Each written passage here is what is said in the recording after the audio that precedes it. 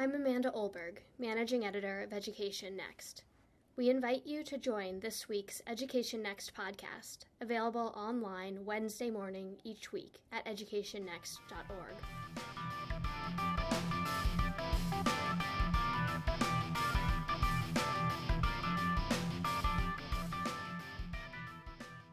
In 2009, 48 states in the District of Columbia joined together to launch the Common Core State Standards Initiative, an effort to establish common math and reading standards aimed at ensuring that all students graduate prepared for college, career, and life. Soon thereafter, 45 of those states in the District of Columbia also joined one or both of two consortia working to develop tests aligned to the new standards. Controversy has swirled around both efforts from the start, in part due to the perception that the federal government had pressured states to participate. Yet 7 years later, the Common Core standards remain on the books in most states, while participation in the testing consortia has fallen rapidly. Why have so many states abandoned the consortia, even as the standards on which they are based continue to live on in most places? I'm Marty West, Editor-in-Chief of Education Next, and my guest today is Ashley Jochum. Ashley is a research analyst at the Center on Reinventing Public Education and the author, with Patrick McGinn, of a new article in EdNext entitled The Politics of the Common Core Assessments. The article will appear in the fall 2016 issue of the Journal and is available now on our website at educationnext.org. Ashley, thanks for taking the time to talk with me about it today. Thanks for asking me. It's a pleasure to be here. So why don't you start out by telling us a bit about the two consortia and their origins? Where did they come from? Yeah, so as you can imagine, common standards require common assessments if you want to have some degree of comparability across states to measure how students are doing on some common benchmarks. And so that was sort of decided at the outset that was going to be part of the Common Core initiative. And the Obama administration, through its Race to the Top program, made a big investment in making that a reality. So they invested about $350 million in funding two consortia to develop these aligned assessments. And the two consortia were Smarter Balanced and the Partnership for Assessment of Readiness for College and Careers, which is quite the mouthful. So Smarter Balanced and PARC were the two consortia that emerged through that competition, and they set out to develop these common assessments. And so you had the vast majority of states participating in one or both of the consortia at the outset. And I assume the states that were participating in both, this was sort of hedging their bets, and eventually they were going to decide to participate in one or the other? Absolutely. And, states could participate in one of two ways. So they could have a more active role by becoming a governing member, and that required them making some commitments around participation. But they could also participate in a less intensive way. And for states to do that, it was really easy. They could just say, I want to participate. And so it was pretty costless for them to at least be a part of the consortia in this less intensive way from the outset, and that enabled them to sort of track what was happening with the consortia. And, they took similar approaches to this work, but there were a few differences. So it was a good way for states to sort of feel out what would make sense for them, what did they want to do. So some of the attrition that you document in the article in the early years may have been sort of a natural function of states just finding the right match. But things certainly do seem to have gone off the rails to some degree. Can you tell us a bit about when that started to happen and what the numbers have looked like? Yeah, so I think it's actually very illuminating to look at the timing because, as you say, in the early years, a number of states were switching consortia as they learned more about them. So California is one example. It started out with PARC and then went to Smarter Balanced almost immediately. But really where we see a big uptake in states opting out of these consortia is between 2013 and 2015. And this was also the time in which these assessments were just beginning to be implemented in states. So states were doing pilot testing and then moving into full-fledged use of the assessments. And they were also in the stages of finalizing their implementation of the standards as well.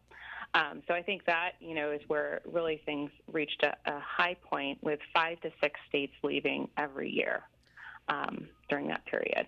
So what happened? You mentioned that they started using the test for the first time. Was it implementation challenges that began to be the first cause for concern, or what else changed politically?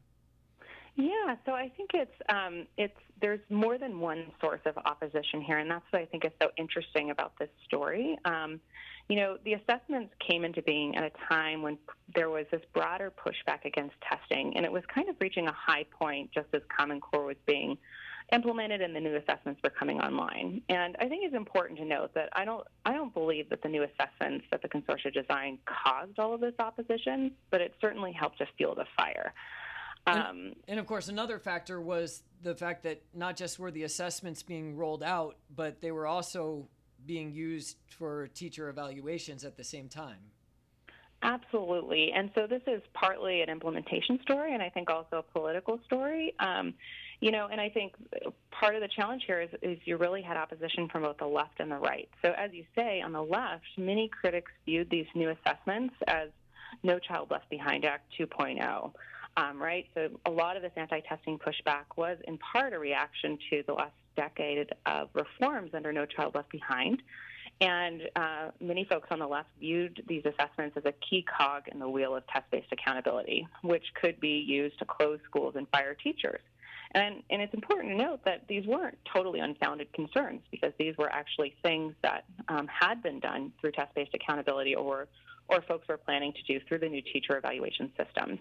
So I think that's a really important part of the story is that states were working on these initiatives around accountability, new standards, new assessments, new teacher evaluation systems, all at the same time, while there was this opposition that had been building really over the last decade. And of course, on the right, you also had challenges with all of this because the Obama administration helped to feed the effort for states to adopt the standards and the assessments by offering incentives through Race to the Top, and then later also the program of flexibility offered around No Child Left Behind. So I think, there were real concerns at play here that helped to feed the politics over time. Yeah, so a lot of conservative supporters of the Common Core like to blame the Obama administration for bungling this episode by, first of all, funding the consortia in the first place, and then secondly, by pushing the teacher evaluation and ramped up school improvement grant agenda at the same time. Do you think that's a sort of a fair critique? I think so. I think if they had just funded the consortia and hadn't put in place a lot of incentives for states to adopt the standards and the assessments, I think there would have been less of a basis for saying, well, you've pushed states to do this. But I think, a lot of states were eager to opt out of some key provisions of No Child Left Behind.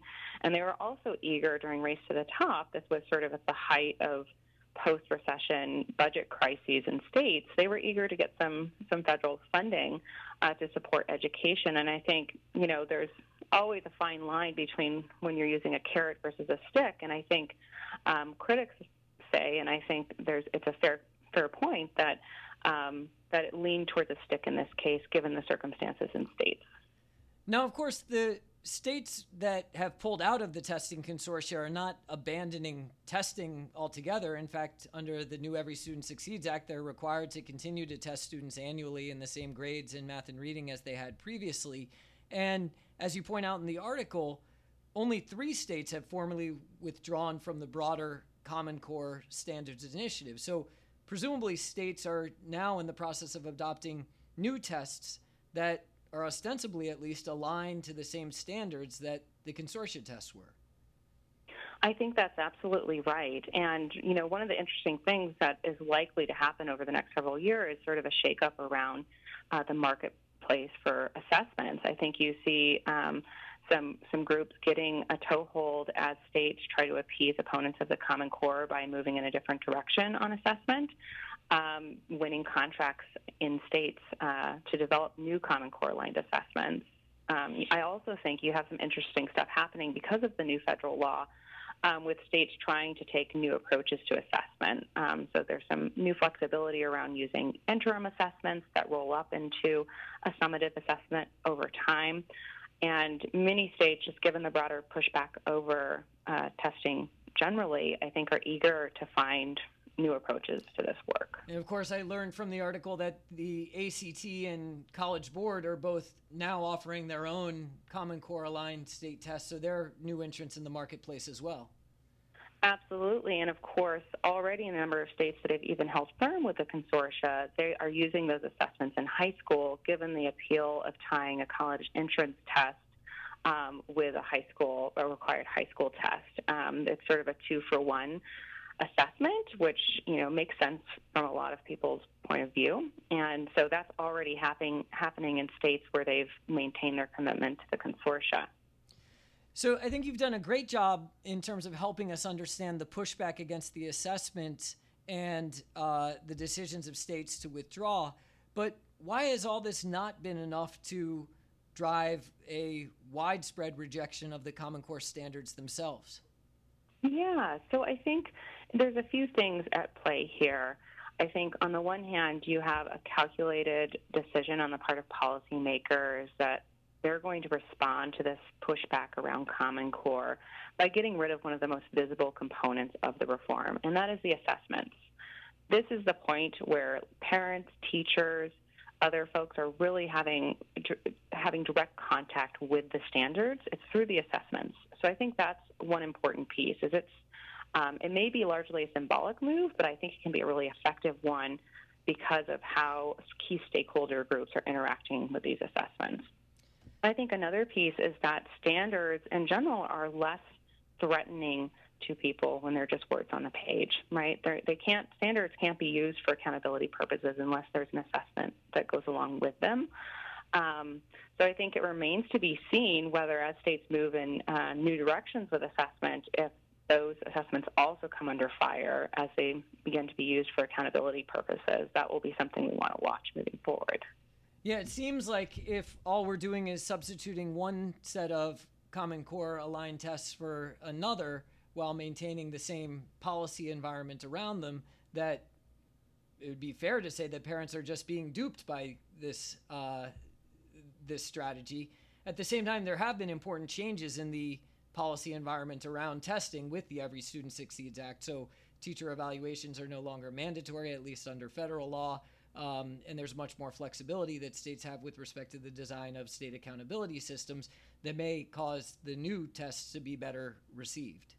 Mm-hmm. I think that's absolutely right. And I think it's a really important opportunity for states to take stock of where we've been on accountability and try to do some deeper thinking about what is the purpose of the state accountability system and how can we be responsive to concerns among parents and teachers. One of the things that I think a lot of folks that supported the Common Core missed is that the politics is what makes all of this sustainable. And in the case of standards and accountability, there's no vested interest out there that wants those things. And so building that stakeholder support is really essential for the long-term implementation of these policies. So to whom can advocates of the Common Core look to as potential stakeholders? Yeah, well, I think one of the biggest one in this case was teachers, and this is part of the unfortunate reality of how things went down with this initiative. And teachers started out very supportive of the Common Core by large margins, and I know I've talked to just anecdotally with a number of teachers who really like them. But as teacher evaluation came onto the agenda and folks started sort of trying to rush through implementation, or at least that was the perspective of some of these teachers, I think that's where the fallout started to happen, and we lost teachers. And make no mistake, if you want to implement standards in classrooms, you need teachers to support those efforts because they're the ones in classrooms. And, just anecdotally, I think, one of my favorite quotes when I was working on this article came from a teacher who tweeted, "We start testing on standards we're not teaching with curriculum we don't have on computers that don't exist." And, of course, that wasn't true everywhere, but I think if that was true anywhere, that's a huge problem to be in that situation as a teacher and to have that feeling. So. And of course, our Education Next poll has documented the sharp decline in support for the Common Core among teachers in particular over the last several years, exactly at the time when all of this was unfolding. Yes, Yes, and I've seen those polls, and I think it is really unfortunate, like I said, because it wasn't an inevitable outcome. It wasn't predictable just on the initiative alone. I think it came about in large part because of these competing initiatives being pursued at the same time. So I guess what we're going to learn over the next couple of years is whether this strategy of abandoning the tests in order to save the standards that seems to have been pursued by a number of states that have remained on board with the Common Core standards themselves is one that actually works, or whether it actually just prolongs the inevitable. Yeah, I think that's right, and I'm really looking forward to watching how states approach this work with their new plans under the Every Student Succeeds Act. In some ways, we've moved back to laboratories of democracy, state place where we can really look at how states have approached this work and whether there are differences in political support and the effectiveness of implementation based on those plans. So I think it's a really great opportunity for researchers as well as advocates to take a look at these things and see if we can learn something from the different approaches states take. Well, maybe that can be the subject of your next article for Education Next. That would be terrific. My guest today has been Ashley Jochum. Ashley's article with Patrick McGinn on the politics of the Common Core assessments is available now at educationnext.org. Ashley, thanks for the great piece and for joining me today. Thank you, Marty. It was great talking with you. Thank you for tuning in to Education Next's weekly podcast, released every Wednesday morning. For more on education reform, visit us online, educationnext.org.